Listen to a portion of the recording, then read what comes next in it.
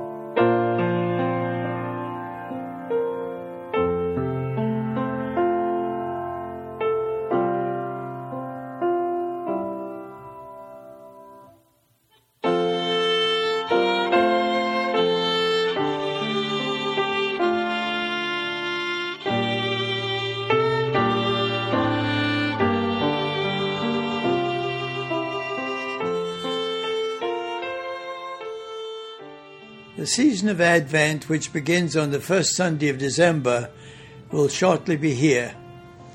I pray that this homily will help you prepare for this great event within the deepest recesses of your heart and soul, the festival of the Christian calendar that we call Christmas. The Greek word for Advent, parousia, referred to the privileged visit of a Roman emperor to a Roman city, which was often commemorated by the erection of a new civic monument or a new coin for its commerce. How far greater is the celebration of the Incarnation, of God becoming man, to enter our immanent world of space and time as the source of all transcendence. Cosmologists have staggering to accept the Big Bang theory that all the cosmos was birthed some 16 billion years ago. But we are celebrating the event of the Incarnation before even the cosmos was created.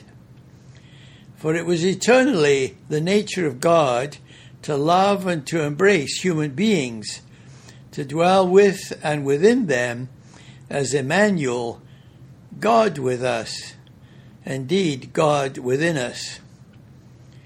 Truly, says the Apostle, God with us is the hope of glory. As my dear friend and colleague Bruce Walke and I struggle to compose our third volume on the Psalms of redemption and creation, we are realizing in awe and wonder that our redemption precedes in the mind and will of God the creation of the cosmos. The Christian calendar has given us then 4 Sundays to reflect upon the length, breadth, depth and height of the love of God for us before we actually celebrate Christmas Day on December 25 and the next 2 Sundays. Then in the Epiphany season of the month of January, we begin with the appearance of the baby Jesus to the 3 Magi, and end with the appearance of Jesus exalted in the heavens in his encounter with Saul of Tarsus, as well as to the Apostle John in the book of Revelation. It is this very rich season where immanence and transcendence are joined. It is living our own lives by the clock with Chronos, yet living also in the mystery of Kairos, time eventful and salvific as God's time. You may have seen the drama or read the book by Samuel Beckett, the Nobel Prize winner, Waiting for Godot. It plays with Chronos, Kairos. The two tramps bored how long they have to wait by the clock, yet highly anticipatory if Godot does arrive to utterly change their lives. And as you can see, Godot is really a play on the name of God. It is like Christmas time, when a little child eagerly awaits the gift Santa will bring down the chimney, or when the child sings with deep faith, when Jesus comes into my heart. The event can be so trivial, or it can be so majestic, beyond all human words. Let me first of all begin by suggesting that we reflect on, first of all, the proclamation of God's presence as Shalom. A voice of gladness has run through our land, cries the psalmist in Psalm 119, verse 117. A voice of rejoicing and of salvation in the tents of the sinners, like a military shout of victory to set the prisoners free. Creation shouts out too, as the mountains give praise and jubilation, and as the trees of the forest clap their hands before the face of the Lord. For he is coming, and the sea roars, and all that is in it. This is, of course, a reflection to Isaiah 55, verse 12, as well as to Psalm 96, verse 12. For Jesus Christ, the Son of God, is born as a babe in Bethlehem of Judea, the most despised peasant territory of Judah, which means confession. Indeed, what good can come out of Bethlehem or Nazareth, we're asked in John 1, verse 46, meaning the house of bread. Look then at his condescension. He came not to Jerusalem, the royal city, not even to a home, but born on a stable floor. Let us then dwell in the sanctuary of Judah in our confession, and receive confidently in our arms and within our hearts the babe born in Bethlehem as our Lord and Saviour. Let Jesus Christ be born within our innermost being. In the Old Testament, the Hebrew word for presence is multivaried in meaning. Usually it is defined as completeness, which then ranges from being sound to having wholeness, well-being, health, tranquility, peace, concord, and friendship. It is the totality of an abundance of relational life. We cannot conceive of anything more superlative for the blessed life. It's used some 250 times in the Old Testament. It is the Aaronic blessing of Numbers 6, verses 24 to 26. The Lord bless you and keep you. The Lord make his face to shine upon you and be gracious unto you. The Lord lift up his countenance upon you and give you peace. Echoes of blessing fill the gospel narrative of Luke, as when the shepherds are afraid when the angel of the Lord appeared to them, and the glory of the Lord shone around them, and they were filled with fear. And the angel said unto them, Fear not, for behold, I bring you good news of a great joy that will be for all people. For unto you is born this day in the city of David, yes, a babe wrapped up in swaddling clothes, lying in a manger, a Saviour, who is Christ the Lord. Then a heavenly host began their song, Glory to God in the highest, and on earth peace, among those with whom he is well pleased. A second meditation is the theme that we have the humility of God's presence as the gift of childhood. And here we reflect on the simple verse of Isaiah chapter 9, verse 6. It's in the musical echo of the Messiah that the words ring in our ears. For unto us a child is born, unto us a child is given. Or in the Gregorian chant of the Middle Ages we cite Pure natus est nobis. A child is born to us, a child is given to us. Not only has all creation been given to us, but he's given himself, the Lord of all the cosmos. What a gift indeed. The 12th century Cistercians reveal themselves most fully when they are contemplating this grace and mercy of God in the mystery of the Incarnation. Among them, Gregory of Igna, a successor of Bernard of Clairvaux, sees deep implications in this dative nobis of Christ as the child given to children. All the treasures of God are given to us in Christ, making himself a little child by which to receive the wisdom and the love of God in all humility. The sublimity of the gift is given to the simple in faith and to the humble of heart. This echoes our Lord's teaching on the 9 Beatitudes, how God's blessings are given to and to be received.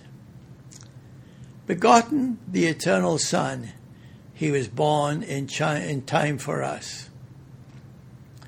As Gerrick meditates, he says, it was not enough to become less than the angels by taking on our human nature, but he became less than a man by taking on the age of a helpless child.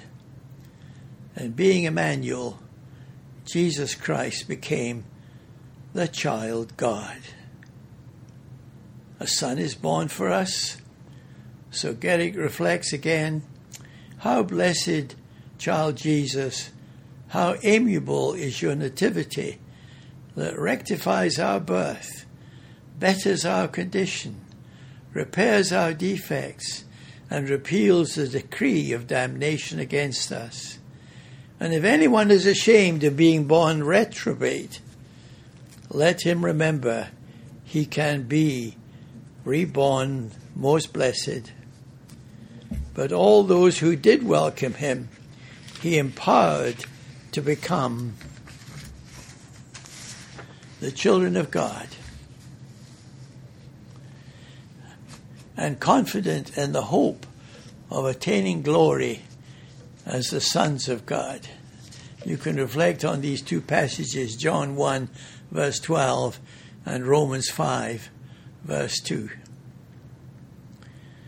A third aspect of this great mystery is how the apostles themselves had varied experiences of God's presence. But did the disciples who recorded the Incarnation all receive and experience Christ's presence among them in the same way?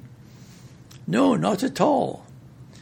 As the narratives are edited, they're all very different. Matthew, as a Jew addressing a Jewish audience, interprets God's presence with his people, first genealogically, and then within the confines of temple worship.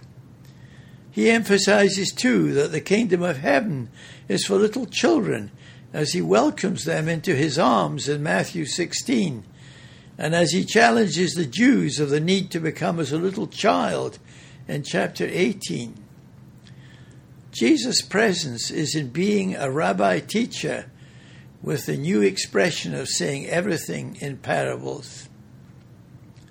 Mark, too, reflects more the psyche of Peter, his mentor, very active, very busy, doing great works for the kingdom.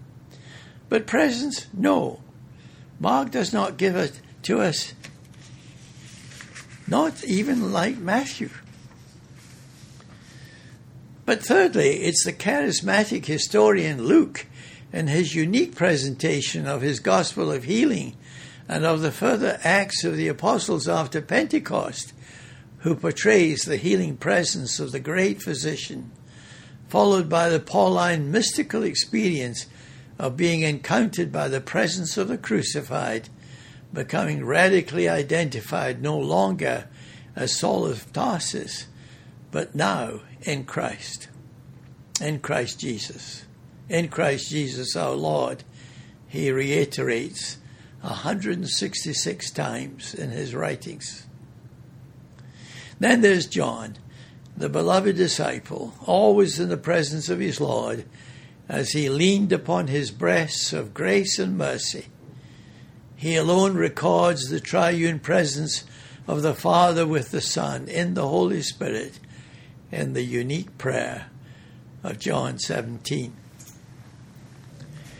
This vignette of difference should comfort us that each of us too differently will experience and witness to Christ's presence intimately and uniquely different, for the Good Shepherd calls us all by our own name. And now, fourthly, we can speak of a metrics of God's presence in renewed ecumenicity. Since the Reformation, the tragic internecine debate among Christians, as Protestants and Catholics, have created a stark dichotomy between presence and absence.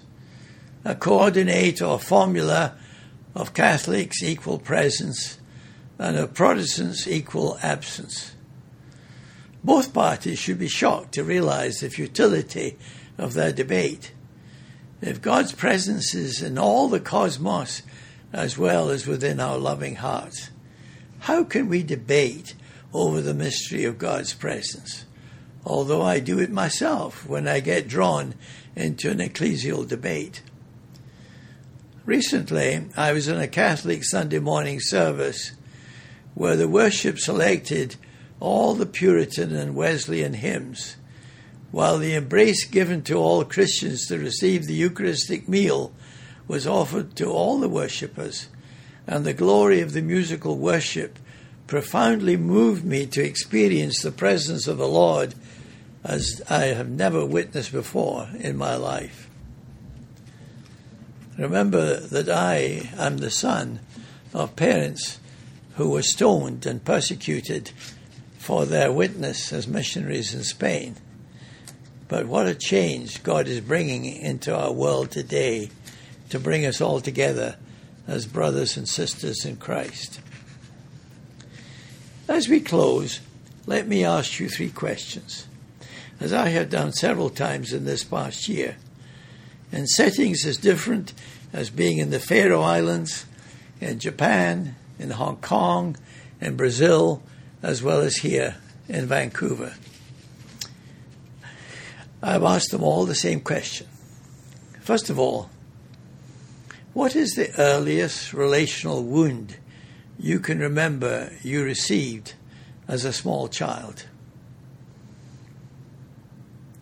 As you think about that, and it may be that the earliest wound you can't remember, but you feel it's something there. But perhaps more likely, somewhere between the age of 12, before the age of puberty, there was definitely a wound that you recollect. Secondly, what compensatory behavior have you adopted to act as your own physician or redeemer to deal with that childhood wound? Again, it's reflecting on how that compensatory behavior, which of course gives you all the credit for success in life today, you are still beset by. And then thirdly, when do you now experience the presence of the Lord in your life? For God is always absent when our compensatory behavior is strongly demonstrating that we're acting as our own Redeemer. No, it's when we have periods of crisis, of helplessness, emptiness, even despair, that's when you are likely to experience strongly the presence of the Lord. It is then, and only then, that the Christmas message becomes so real and intimately so personal. Born-again Christians can tragically remain stillborn, never having much sense of the divine presence, while others like Brother Lawrence are experiencing the presence of God in every situation, all the time. So let us close in prayer. May the grace of our Lord Jesus Christ and the love of God the Father and the fellowship of the Holy Spirit be experienced as divine presence, always and by all means. Amen.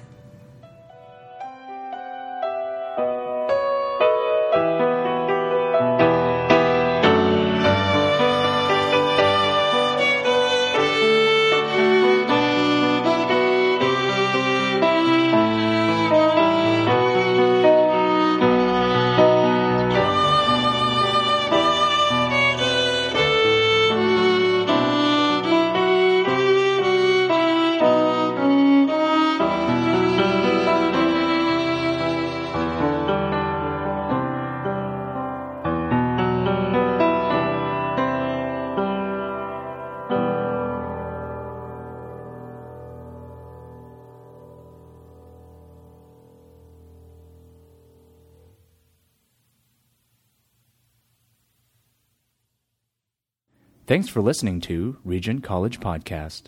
Follow us on Facebook, Twitter, and Instagram. If you'd like to hear more content like this, you can find lectures, conferences, and entire courses at regentaudio.com. And to find out more information on Regent College's degrees and upcoming events, go to regent-college.edu.